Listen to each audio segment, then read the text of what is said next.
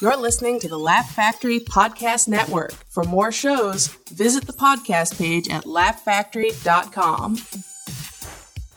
It's the after laugh. Welcome to the after laugh, after laugh. After laugh, man.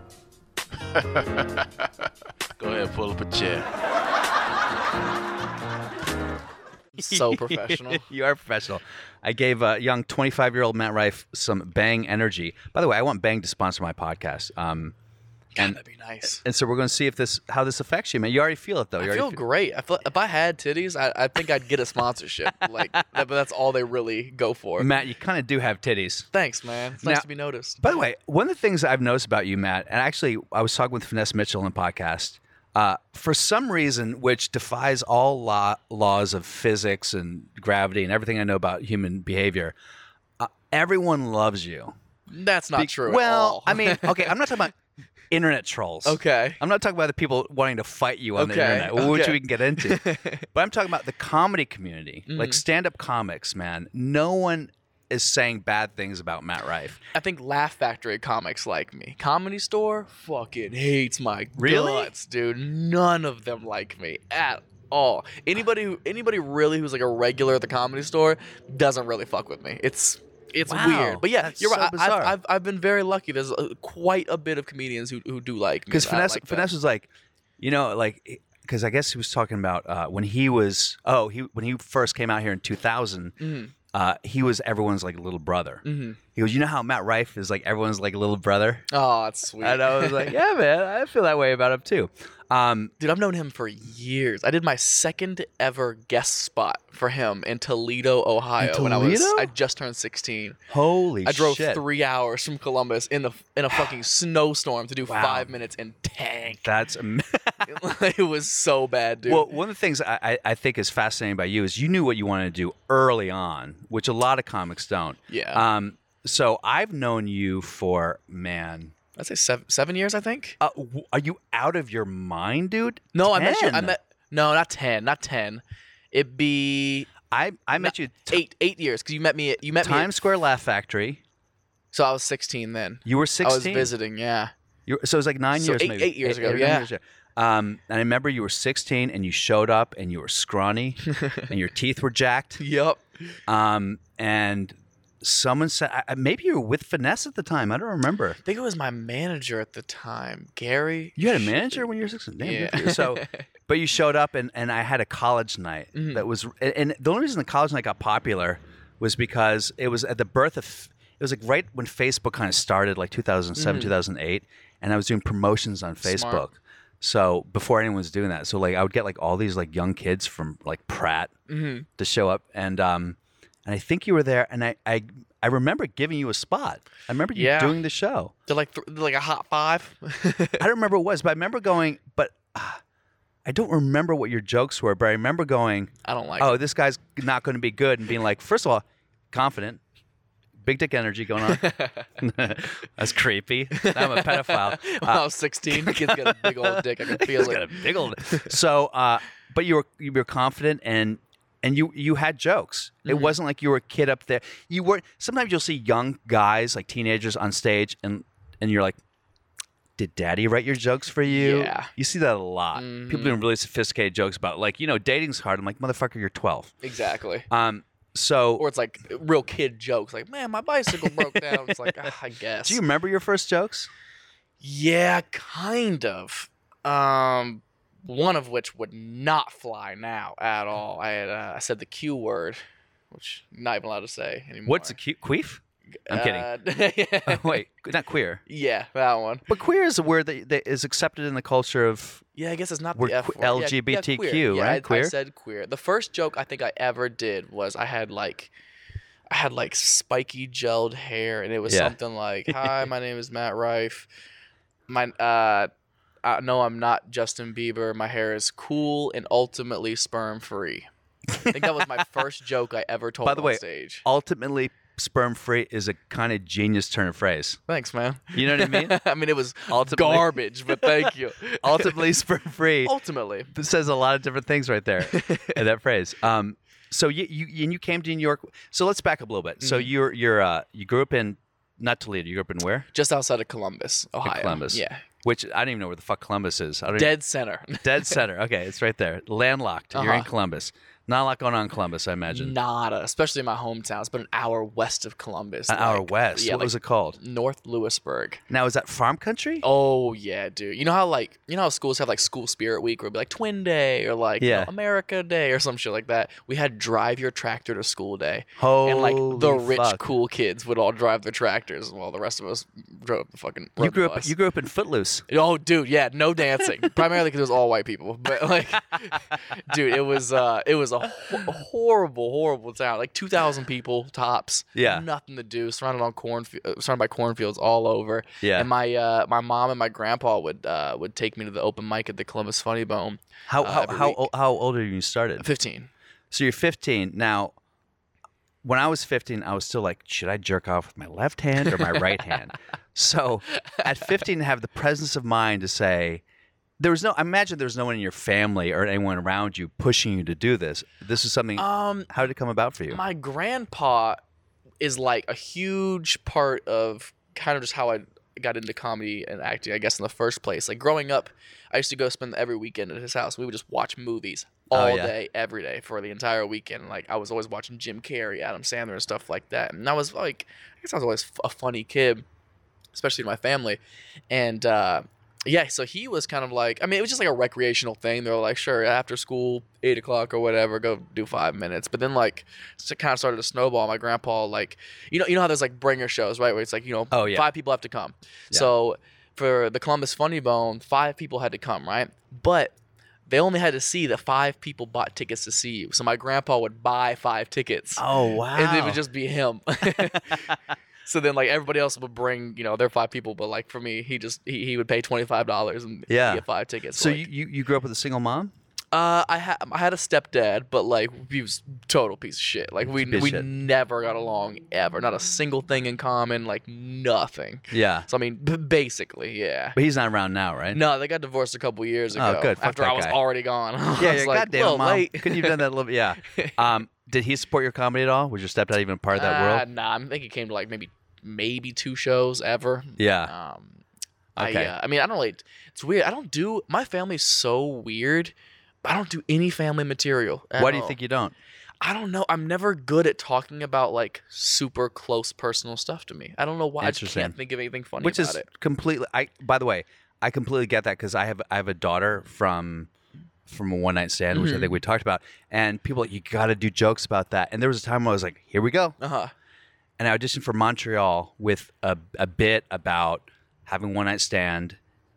The mother telling me that she was pregnant and it was either my baby or Matt LeBlanc's baby, and doing a whole act out about like Matt LeBlanc's sperm versus like my white trash sperm, and then I would bring a picture of my daughter on stage, and my daughter looks 100% like me. You know what I mean? And I thought it would be really cute, and I just remember going like, it felt so manufactured, Like forced, and also like I have to tell this story. Yeah. Every day in a way where I go, let me tell you my story about my daughter that felt like I just want to tell a dick joke today. You know what I mean? Yeah. I want to talk about how women are pissing me off. You know what I mean? Because the story, there was no point of view in the story in terms of like, I'm telling you this story because I feel this way about this. It's just like here's a biopic story. Yeah. Like I have one story I like doing right now is about going on the date with this vegan girl because it ties into like my political beliefs as a liberal who hates liberals. Yeah, it's a right? perfect transition. So but the daughter thing. So I understand the idea of not bringing up. But have you tried it and it just never took? I mean, a little bit in like my first years that I was doing it. I was like just trying to because I was so young. Everyone just kind of expected that. Yeah. So I was like, and also like being young, you don't know too much else anyways. Yeah. But yeah, just nothing about it was. I was like, oh, my mom does this and it's hilarious. Like nothing, man. Yeah. It's so weird. It's just not funny to me. Yeah. Yeah. It's so weird. So do you have any like I have 2 bits about my mom. One where it's just a silly bit where it's like, hey, you must go that pussy in LA. She's got no teeth and diabetes belly. And I go, not really, Mom. And that's obviously not really my mom. But it's kind of my mom. Yeah. You know, my mom had a mullet for a large part of my life. And my mom doesn't have teeth right now. And she does have diabetes. But there's also a feeling of like I feel a little bit bad betraying my mom that way. Like I don't want her to see it. Yeah. And you're really close with your mom too. So is it part relatively? Yeah. I mean, but she's seen me do like she comes to all my shows that she can. Like she's a great supporter. She's seen me say so many ridiculous things. Like it'll be like an older woman in the front row. I'd be like 17. There'd be like a 35-year-old in the front row who's kind of like, "Go on," and I'm like, "I will fuck you." And my mom's in the back, like, "Oh my god." When I'm on stage, I'm not thinking about it. But as soon as I get off, I'm like, "Did you see that?" It's always a little bit weird. But my whole family has like no filter. Like they're not shocked by anything. So you've never done anything where your mom was like, "Matt, maybe this joke is too far." I don't think so. No, not that she's ever mentioned. Yeah. No, the only time I even mention her in a set isn't even like about her. Really, I said that she's like the reason I don't go back to Ohio is because LeBron's not there anymore, and like my mom still calls me to be like, "Are you coming home for the holidays?" I'm like, "Why, bitch? You don't have any rings?" and then the crowd and I'll be like, "Cause she's divorced," and like that's really like the only time I even mention her. Yeah. Even that's still kind of like shitting on her a little bit, but like that's like sense. the extent of it. No real family stuff. It's weird. I can feel myself finally starting to find my voice. And it's dark, dude. It's so dark. Well, give me an example. Like, I'm just talking about real shit all of a sudden. It's so weird. Like, talking about a lot of racial stuff, like especially because like like all of my friends are black, so like that's a large part of my life that it's finally starting to click, and I'm finding the humor in it. Like humor that I would just do conversationally. Like now I'm starting to be like, oh shit, this could be a bit. I'm starting to talk about like those old tweets that got dug up of mine and stuff like that. I don't know if you want to talk about that, but I kind of want to talk about that. I don't care. There's so much stuff, Matt. I know you for a long time. First of all, I did want to get to the story of the first time you went on stage. Was that a moment, or do you not really remember? I mean, some people are like, the first time I went on stage, this was something. I'm curious about. As a 15-year-old, was it your grandfather? You just said, "I'm going to fucking do this." Were you scared out of your mind? I was excited. I was really excited. I definitely was biting Daniel Tosh's style because like at that moment he was kind of like the biggest thing blowing up. Yeah. And like Tosh.0 was in like season 2, like it was huge. I was definitely like trying to edge like that or whatever. But I remember like being on the little on deck circle and I'd be like, "You next," and like just being kind of fine. But as soon as they said Matt Rife and I was walking to the stage, I was like, "Oh, I'm gonna shit!" Like I was so nervous for like a split second. Get on stage, I do like 2 minutes of the 5. And I just forget everything. I kind of freeze, and I'm like, not really. I'm kind of freezing. And perks of being 15, the crowd was kind of like, "It's all right, it's okay, we love you." On. And like I was like, "Oh, okay, now I remember." And like, I finished it, and like it wasn't a bad set. Yeah, like I got a lot of laughs. I mean, looking back, it was fucking terrible. But like as far as first sets can go, like, it wasn't bad. Yeah. So I mean, it was fun. Fun enough for me to keep doing it. And then it was my third time ever is definitely more memorable just because it kind of set the tone of how my confidence on stage. I found out I'm not a big act out comic after my third time on stage because I was like, "Oh, this is going to be hilarious. I'm going to commit to this big physical bit because I've had 2 decent shows now." Yeah. And dude, I do this whole bit where I'm like, it's like an aggressive cry, basically. Like I'm on my hands and knees, like just belly fake crying, and like that's supposed to be the big punchline. And I remember being on my hands and knees and being like, and then silence. That's I have to like funny. get up off my hands and knees to a room just staring at you. And it was like the most embarrassed I've ever felt. And I was like, I won't do this again. That's so funny. And to this day, I don't really commit to anything like that. Yeah. I mean, you would do a little bit of act out, but not like on my hands and like on the ground or no shit like that. Okay, so I used to be I'm still like an act out comic. I used to be a huge act out comic and shit. And I was coming up with Dalia, and we would talk about the idea because we both had bits. I had bits where I'd be literally on my head texting, like no hands, just on my head. But my body against the wall, and I'd be on my head, and I'd be like texting because I'm looking for reception. The idea is like, and I use my legs for antennas and shit. It was like, it was such now, and it would work sometimes. Yeah. But we would talk about this. If you do a bit where you fall on the ground and you don't get an applause break. Getting up is the fucking most humiliating moment Dude, of it's your like life. getting knocked out in front of everybody. You're like, oh fuck, like it's so embarrassing. And then when you're in your 30s, you have to like push on your knees to get oh up. no, Oh no! way. it clicks a little bit. Damn. Oh man, it's the worst. So yeah, by the way, even if you do act out more, going on the ground is definitely like. It better be fucking funny. I was watching Finesse Mitchell last night. Finesse Mitchell does a bit about drunk women leaving the bar in Vegas. Great bit. And he goes, and there's always the one fat girl who's like taking off her shoes. Like, I'm sitting out, and he just sits down, and it kills. Mhm. But because he knows it's a great bit. Yeah. But if that didn't kill him, like you're just sitting on the fucking ground. That first time you try it, you're Oh. like, fuck, please be funny, please be funny. It's scary, dude. Yeah. I do not recommend falling down or getting on the ground. I used to do the worm on stage. You used to do the worm. I used to do the worm. The bit was, it's actually still a decent bit, but I don't really do it that much because there's no real point of view. The bit was like, I had a black girlfriend, but I would never want to date a black girl because you'll never win an argument with a black girl. Uh-huh. Because they just repeat the same thing over and over again. And they go like, am I allowed to go to the bathroom? I don't no. Am I allowed to go to the bathroom? Am I allowed? And I start doing like, am I allowed Yeah. to go? Do the It turns into a stepped routine. and Yeah. step routine, and I get ground and start doing the worm, which is completely extraneous. It's funny though. yeah, The only physical bit I ever did that like I stuck with, it was, I mean, it was hacky as fuck, but it was like when I was doing a bunch of black rooms growing up, I used to do a Boys in the Hood reference. Like I would be talking to somebody in the crowd, Huh? like just doing some crowd work, and Yeah. I'd be like, all right, well, I'm gonna leave you alone because I don't want the end of my set to go like that scene from Boys in the Hood, and I would like be like, all right, good night, and walk away and like just go like boom, boom, like hit myself in the chest with the mic and just fall backwards. Like just I remember fucking up my knee so many times just 'cause I was committing so hard, but like. It was such a hacky bit that like I knew it was gonna work. That's Yeah. the only thing that I ever did that hit the ground that actually worked. and it would work. You'd be like, good night, guys. Exactly. So, and your inculcation into black culture and hip hop culture, being a kid from a farm in Ohio. I know. It's so weird. How did that come about? Were you just always a fan of rap? So that I'm such an old guy. Were you a fan of the rap? do you like the hip hops? It's weird. So there was only 3 black kids at my entire school, and they were my best friends since kindergarten. Yeah. They lived right. 2 of them were twins, and they lived right next door to me, Derek and Devin, and the other one lived like 2 houses down past that. His name was Brendan, and they were cousins, obviously. Yeah. And for whatever reason, just growing up next to each other, we became best friends. So like with that, I started hanging out with their families more, and like going like vacations and stuff with them. Oh, wow. And it was just like, And were they like black culture? Was it like grape drink and Sunday church and a little bit of both. Red Lobster jazz brunch type of A thing? little bit of both. Like Yeah. we lived in a very, very white town, so like it was very conservative, Yeah. black. But like it was definitely like, oh, white people don't do this. Yeah. Like, got Would you it. go to like a Sunday church with them? Like, holy shit. No, we had a very white church. Okay.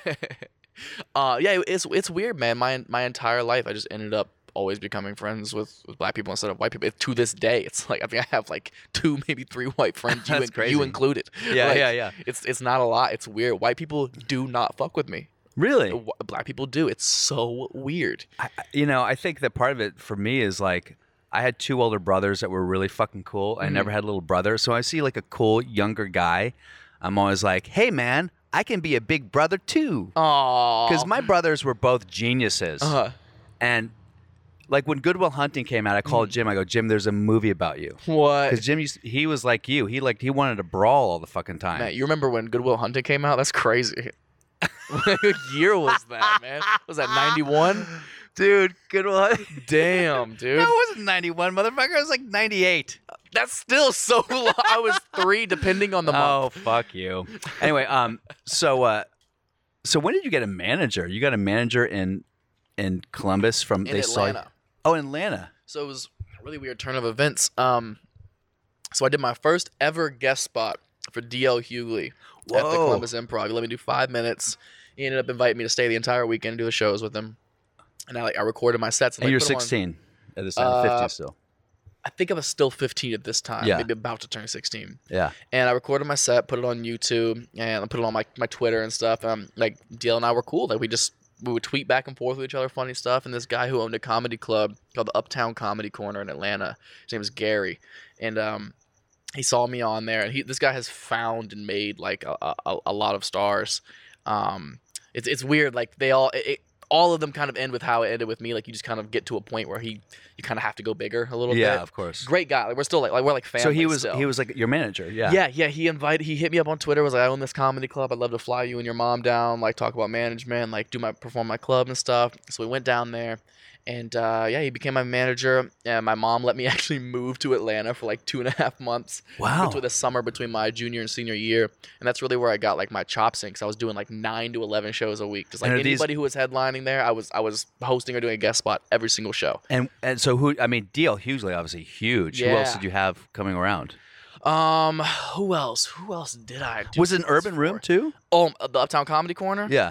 Dude, it's the most ghetto room I've ever heard of in existence. Like any comic who's from Atlanta will tell you that. Like it is, like if you're not funny, like they would take out their car keys and everybody would just start jingling them. Holy at you. shit! Like, worse than a boot, dude. It was crazy. Oh my god, they had like a ritual. Oh yeah, and you know, like black crowds they either love you or they fucking hate you. There's no in between. It's like you got to be funny, which I think naturally just coming from like always being around black people, there was just like a natural like what's the word, like comfortability. Yeah. And I feel like they could like see that. They could see that, of course. Yeah, so like they gave me the opportunity to be funny. Like no one was like, what is this white? And also clip if you're 16 and the jokes aren't landing, they're not gonna be like, fuck that motherfucker. That's definitely a leg up. A little bit. You have for sure. Yeah, up until I'd say until about 20, people will probably give you that leg up. Once you be like 21, people are like, all right, motherfucker, you gotta say something. Exactly. And luckily, to this day, I've never been booed. You never got the key jangle. Never got the key jingle. Never been booed. I've had plenty of sets in silence, which debatably I think is worse than getting booed. Oh, getting booed is like, okay, I can get off stage, thank God. And booed is also like a reaction that you can work with. Mm-hmm. Oh, why do you boo that? Really? Or whatever. You can play it there. But like silence is like, I gotta keep trying. Finesse actually told me the worst reaction he ever got from a joke was, I think, this Bang Energy's making me burn so much. I think he said it was in Atlanta. He told a joke and he said a woman in the front row literally just went, like just sucked her teeth. You could hear her teeth sucking. You could hear all of it. I was like, damn, just no chance at all. Yeah. So that is like an amazing trial. You're 16. You're at the most ghetto urban room. Yeah, probably maybe in the country. Probably, debatably, definitely top 5 for sure. Yeah. Definitely.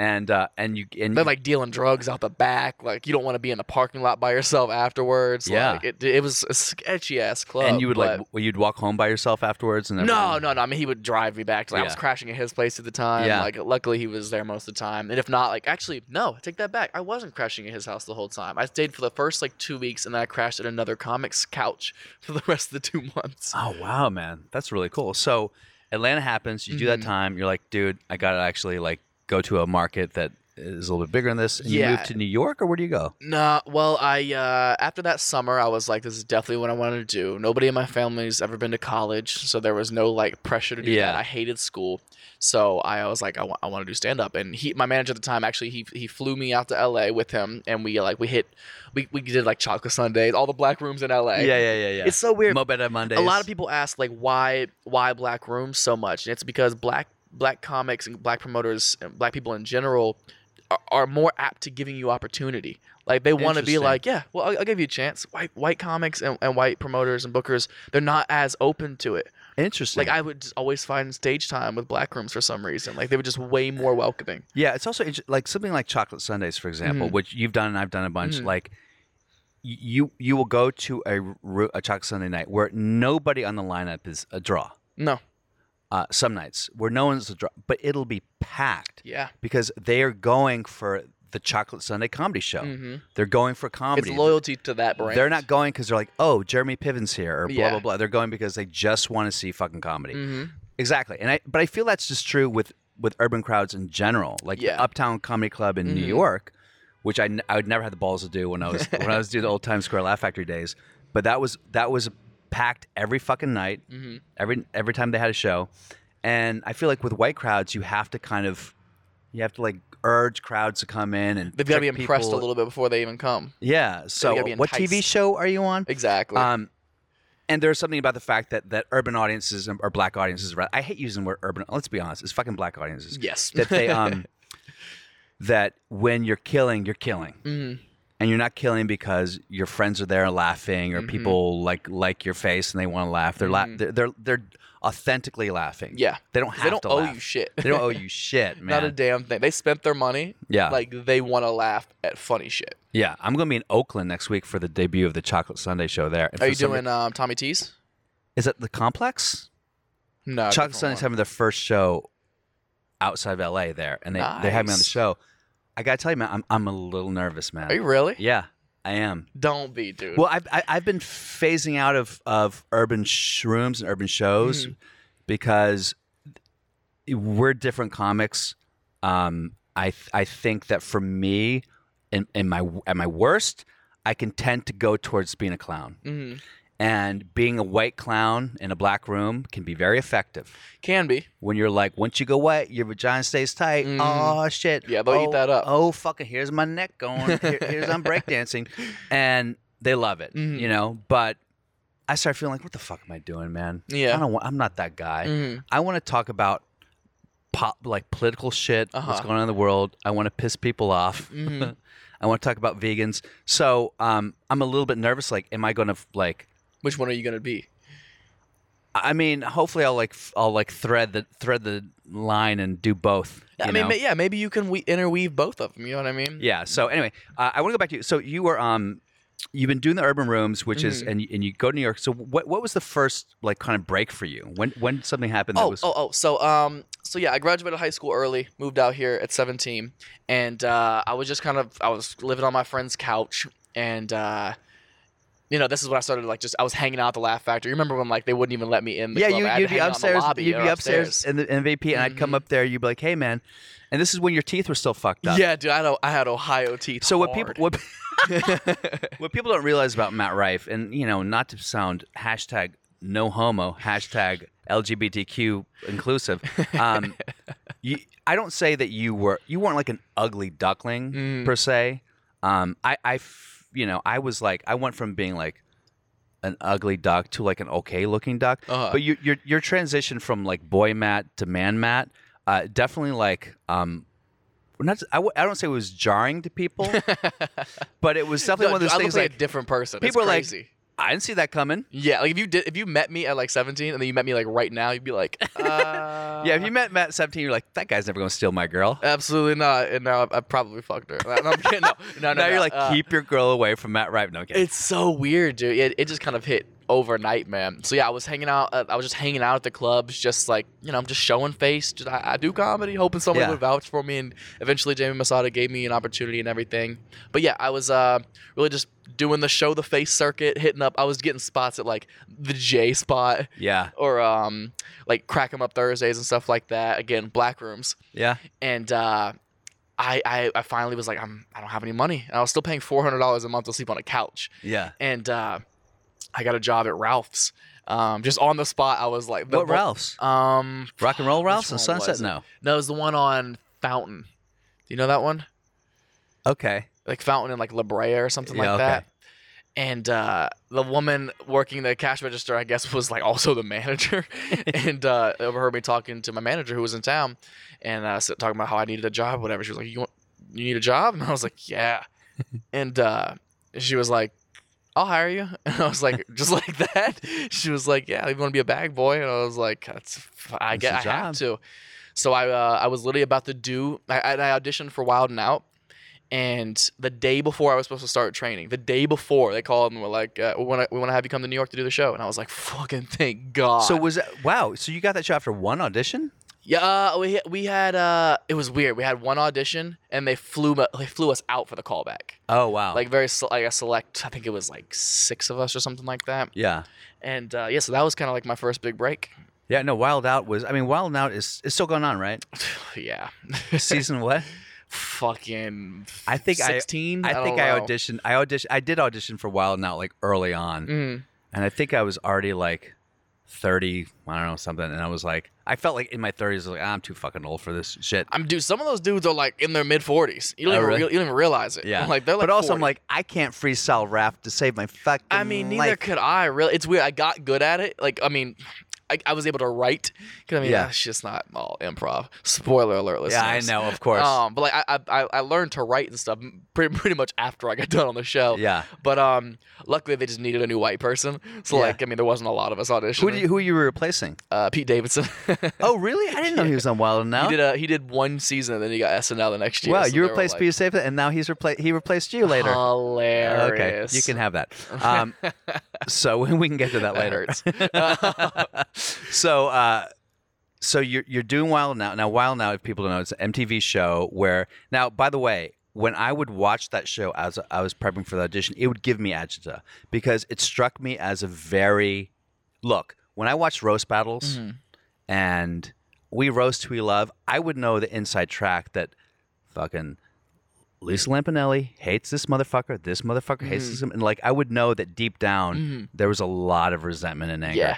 So when I would watch Wild 'N Out, I'm like, yeah, you're all homies, but are you homies? Dude, no, absolutely. Some of them are, but some of it, no. It's like it's very, very selfish. Because you just have to like shit on people for the whole show. Yeah, and you're fighting for stage time. There's only 2 microphones, one on each team, so like everybody's kind of grabbing at it, trying to get it and get your. Is nothing improv? Is everything just scripted? It's like 60-40. Yeah. 60-40 written. Yeah. So I mean, there is improv. Yeah. But I mean, we get like the morning of basically. Yeah. To prepare some shit because we find out like what games, who's the guest is, who if you're even on that episode. So I mean, it's not a lot of time to prep at all. It's like an hour or 2. Yeah. But yeah, it's just I got on at a bad time. I think like I used to love the show when it first started. You know, when it was like D-Ray, Corey Holcomb, Kevin Hart, Cat Williams. Like that was the show I loved. When I got on is when they started to also bring on like social media people and the shit. They're just not funny, dude. Yeah. Tim DeLaGhetto, the Asian dude on there, is the only internet person I actually find funny like in real life. Yeah. I don't fucking get it. And it doesn't translate to TV at all. Yeah. But the network and Nick all kind of think that millions of followers translate to views, and it doesn't. Yeah, it doesn't. Well, I think that was a whole thing. And just because if you get 10 million people watching, now you have 10 million people watching a bad show.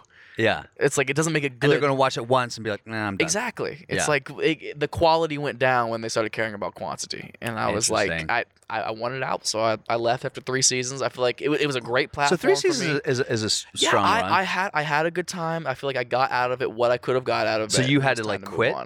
Yeah. Or was like option to renew you just didn't take? Or was because after...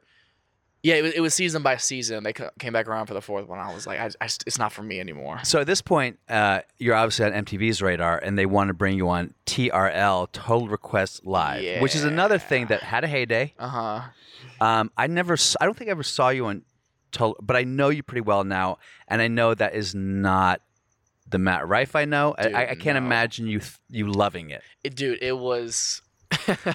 I was living in New York and having the worst time of my life. Like I was living in New York on TV and like 21, 22 years old, living in the middle of Times Square, like fucking penthouse apartment, making $15,000 a week, like money that like my family couldn't even imagine ever having. Yeah. And I was the most miserable I could have ever been. It was just a lie from the jump. So what about it was like hit you like that? Well, when they approached me to do it, I was like, instantly, I was like, no, I don't want to host. Like, it's not what I want to do. You can get pigeonholed into just being that forever. I was like, I don't want that.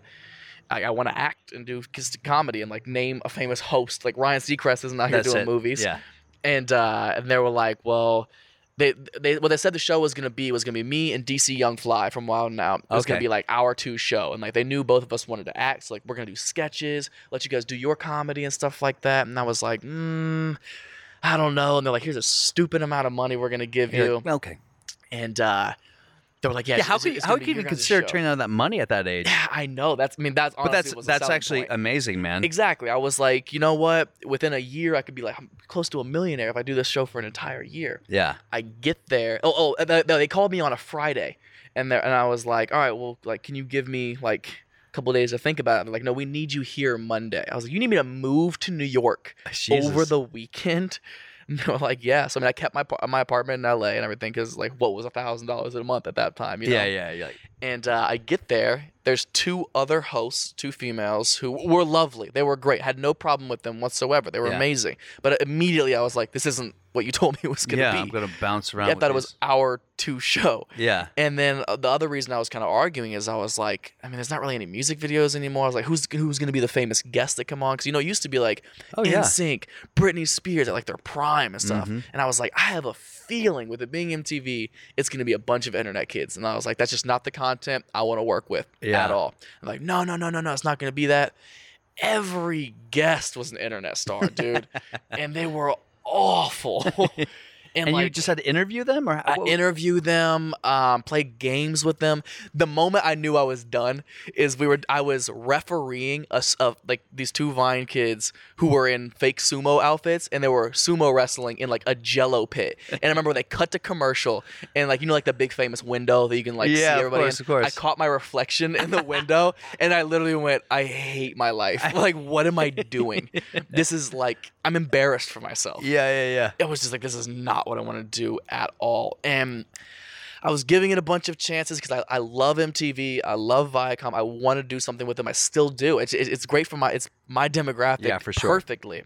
But I remember like getting to set at 7 o'clock in the morning to go over the script and rehearse and stuff like that. And they hand me the script, and I'm like, I'm a comedian. Yeah. I can't say this stuff. Yeah. This isn't funny at all. Yeah. And they'd be like, well, we can't send it back to the writer's room with this short of notice. Like, what do you want to say? I'm like, all right, well, I'll do this rewrite. And they're like, well, you can't say that. And I'm like, then what do you want me to do? I was Well, like, yeah, you don't why'd let you me do hire me? my comedy, yet you have me writing. I was like, I'm not getting a writer's check. I shouldn't have to write my own material and not get paid for it for this big of a production. Yeah. And it was just not my thing at all. We went on a winter break, and we came back, and I was like, I don't want to come back. We were doing it quarterly.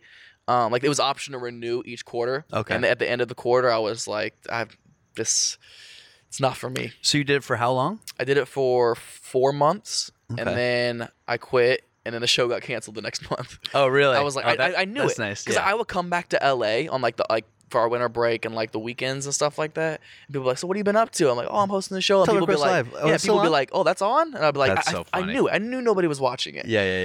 And it would stop me.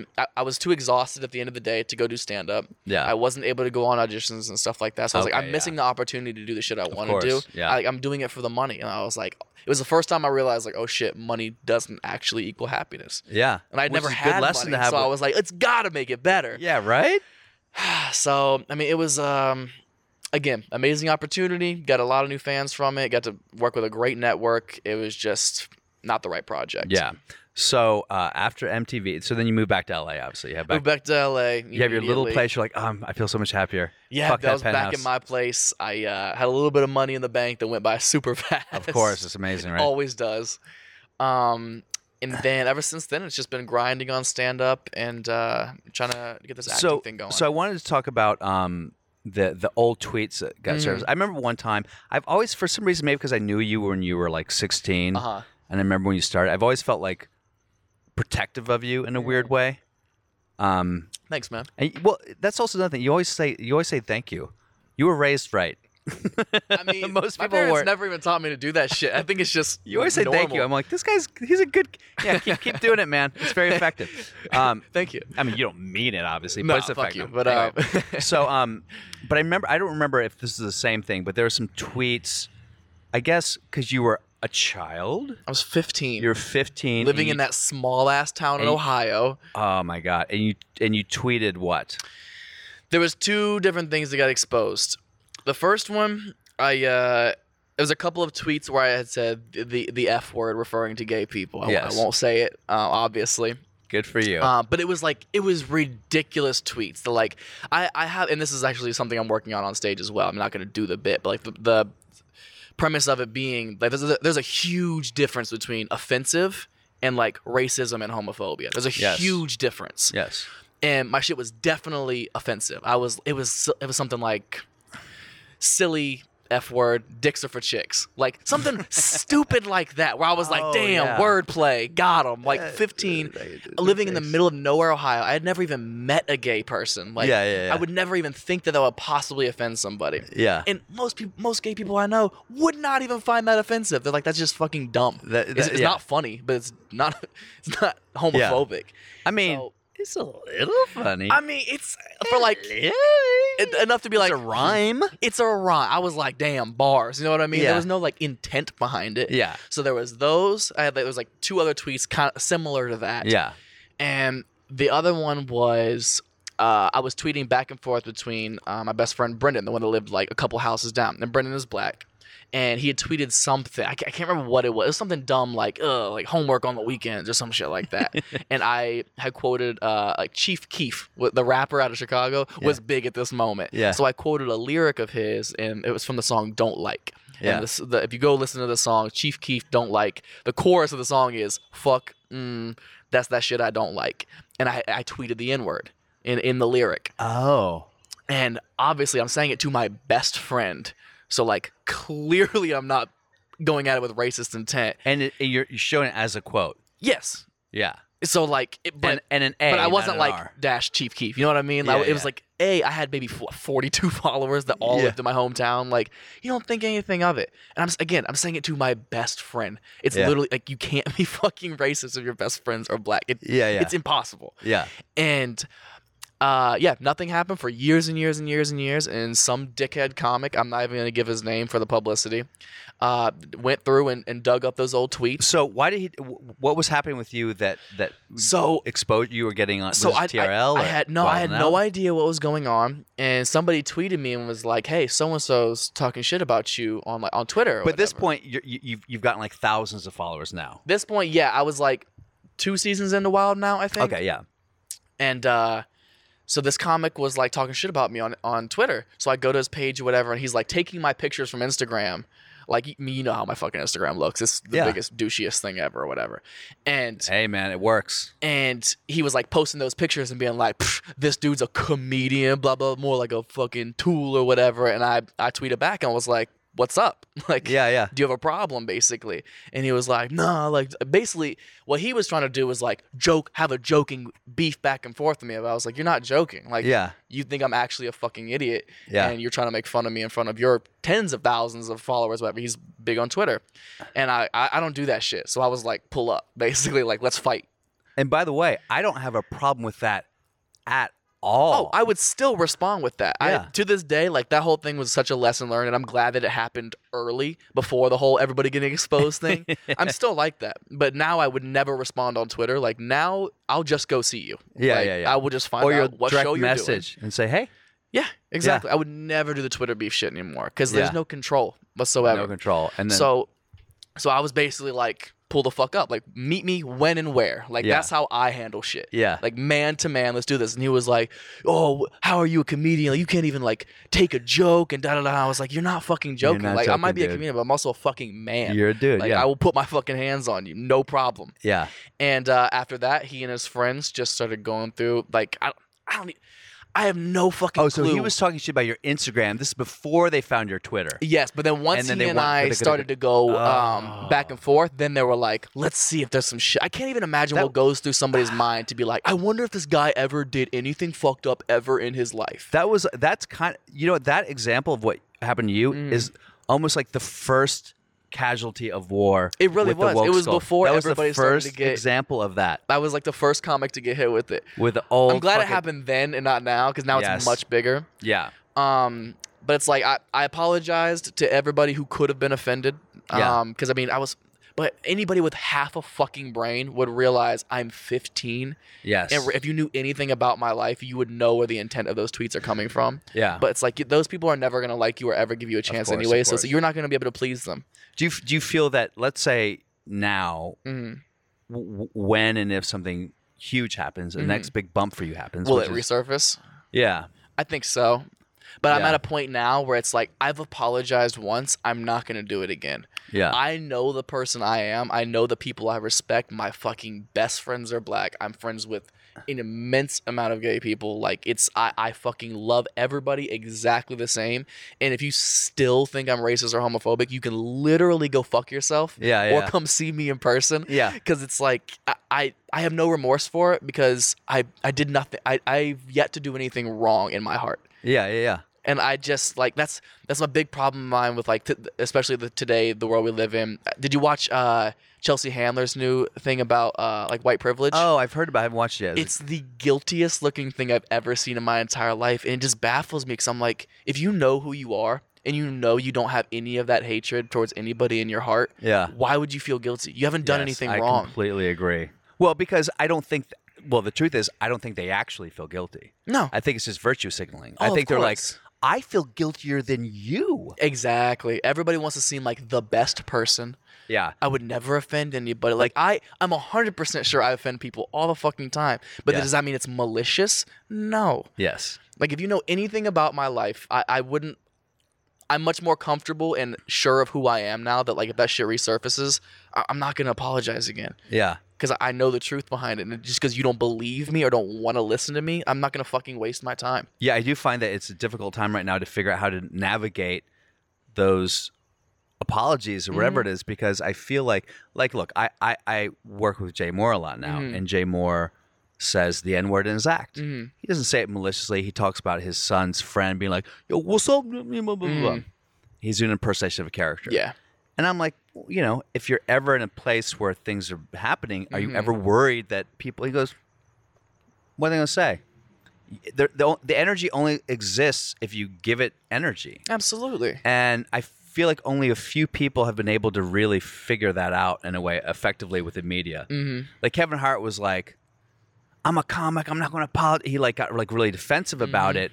And then for the next 6 weeks, he went on like an apology tour. Yeah. It was like he did. Dave Chappelle talked about that. Yeah, he did the exact opposite of what he should have done. Yeah, I did that at first. I was very much like, I mean, you have to cover your ass, especially. Yeah. And I was genuinely like, fuck, I didn't realize that anybody could be offended by this. Yeah. But now I'm at a point where, like I said, I know who I am and I know where my words and jokes are coming from. That I'm like, if you are offended, you weren't listening. Yeah, of course. And of course, you weren't paying attention. The only people who were offended were white women. Let's be honest. I mean, people say, "Oh, white dudes." White dudes. White women kind of like me, Of course they do. But white dudes. That was the funniest thing about, like, especially like the N-word tweet that I did when I was 15 is I didn't meet a single black person who was offended by it. Of course not. Because they were like, yeah, I love Chief Keef. Like, Yeah, Chief Keef is nobody, the shit. you could obviously see, like, was it wrong? Yes. Shouldn't have done it. It was naive and stupid. But only white people were like, oh, he almost got away with it. Oh my god, it's so crazy, man. Yeah, it's the worst. And luckily that went away. It had to go away eventually. Just kind of like just dissipated. Because the world Because we it live in, got, everybody's like- attention it got, changes like, in 2 weeks. It got like, I don't know if it got national news, but I remember it was like It was definitely big in like the comedy community for sure. You were probably for a minute just like worried, right? Oh, of course, because I was on MTV. MTV Yeah. was like, "You better fucking apologize," and I was like, "I'm gonna, don't Don't worry." worry, I'm good. What was I saying? Yeah, everyone's attention span is gone in 2 weeks, anyways. Like the whole Shane Gillis thing that the SNL do, or whatever. Yeah, People have already forgotten about it. yeah, Like in a week, it won't even be a fucking thought. exactly. Which is good and bad. It's good that people forget the dumb shit like that, but bad that they forget about people like that fucking cop who just got 10 years for breaking in that dude's house because she thought it yeah? was her apartment. Yeah. And shot him while he's eating cereal. Like, Yeah. that should be something that, like, people should fucking riot about that. That Yeah. will also Well, be forgotten She also in 2 got weeks. 10 years, so that's. Only 10, though. But that's, I mean, come on, that is a little bit of justice, right? At least she's gotten. the slightest It's not like she's bit. like, oh, I'm on house patrol for 3 months. It's something, but, like, she should at least, I'd say at least 40. In my eyes, 40 at least. Really? Like, how do you go into the wrong apartment and not be like, first of all, oh shit, this isn't my apartment. Yeah. But then even if you just see it, even if I went home and I just saw a dude on my couch eating cereal, I wouldn't immediately shoot him. Yeah. I don't even know that I would be aggressive first. I'd be like, hey, Yeah. can I help you? I know. I remember when that happened. It was definitely it's so hard now because we never know what's happening with anything. We only hear, if you watch Fox News, you hear their point of view. If you hear MSE, you hear their point of view. Yeah. So I don't know what happened with this woman. I'm always going to have to be like, I assume people aren't evil. You have to assume that because the world's fucking crazy and you want to see Yeah. the good and shit. But I mean, there are bad fucking people, man. And I hate to say cops are a lot of them. Yeah, It's just I know. there's a lot of bad shit, and like, granted, yeah, their life is on the line every single day. You never know what somebody else is gonna do, Yeah. but it's just some accounts, man. You're just like, how were you fearing for your life? Yeah. And also, if you're a cop, be more fucking confident, man. Of course. I feel like cops should all be like everybody who's like an NFL player, like fucking Jack, like the fastest, the strongest. Those should be cops. But they're not. No, people who can literally just hold a fucking gun as a cop. Yeah, exactly. That's too much power for somebody who's not confident enough. Yeah, no, I completely agree. It's if anything, it's more. My brother's a cop, by the way, too. Oh, really? And there's a lot of lack of training and a lack of. And I do know that most cops, and I've played cops in so many fucking movies and TV shows, and I've talked to so many cops, and they've always told me this. Like, even when hey, you're going to this drug house for this role, they're like, you're terrified. Cops are always terrified. Well, of course. Cops and I get that, but it's like that comes with the job. You can't just fucking take a life. When I know, it but they wasn't. don't do emotional, intelligence training for cops. Yeah. They just do weapons training, so they don't know if they're in a real situation how they're emotionally going to react. They can't test that. So these people are like, "Whoa," and they're it's a shame. By the way, is that stuff do you look at when in terms of your stand up? You go, I want to tackle issues like that. Is that stuff that you? That's what I was saying. Like, I'm starting to finally kind of find my voice and like talk about those things because, like I said, like with most of my friends being black, like this is news I hear about all the time, and I always get their side of it, and they're always like, if roles were reversed. If a black dude if a black cop even broke into a white girl's apartment and shot her while she's eating cereal, he'd be fucking executed immediately. Yeah. And it's crazy, but like that's being surrounded by that stuff is just kind of it's finally sinking in, and I want to be able to talk about this stuff because it's the most political stuff that's going on in my life. For sure. And then also you get to feel that as a comic you're actually being a part of like the social conversation.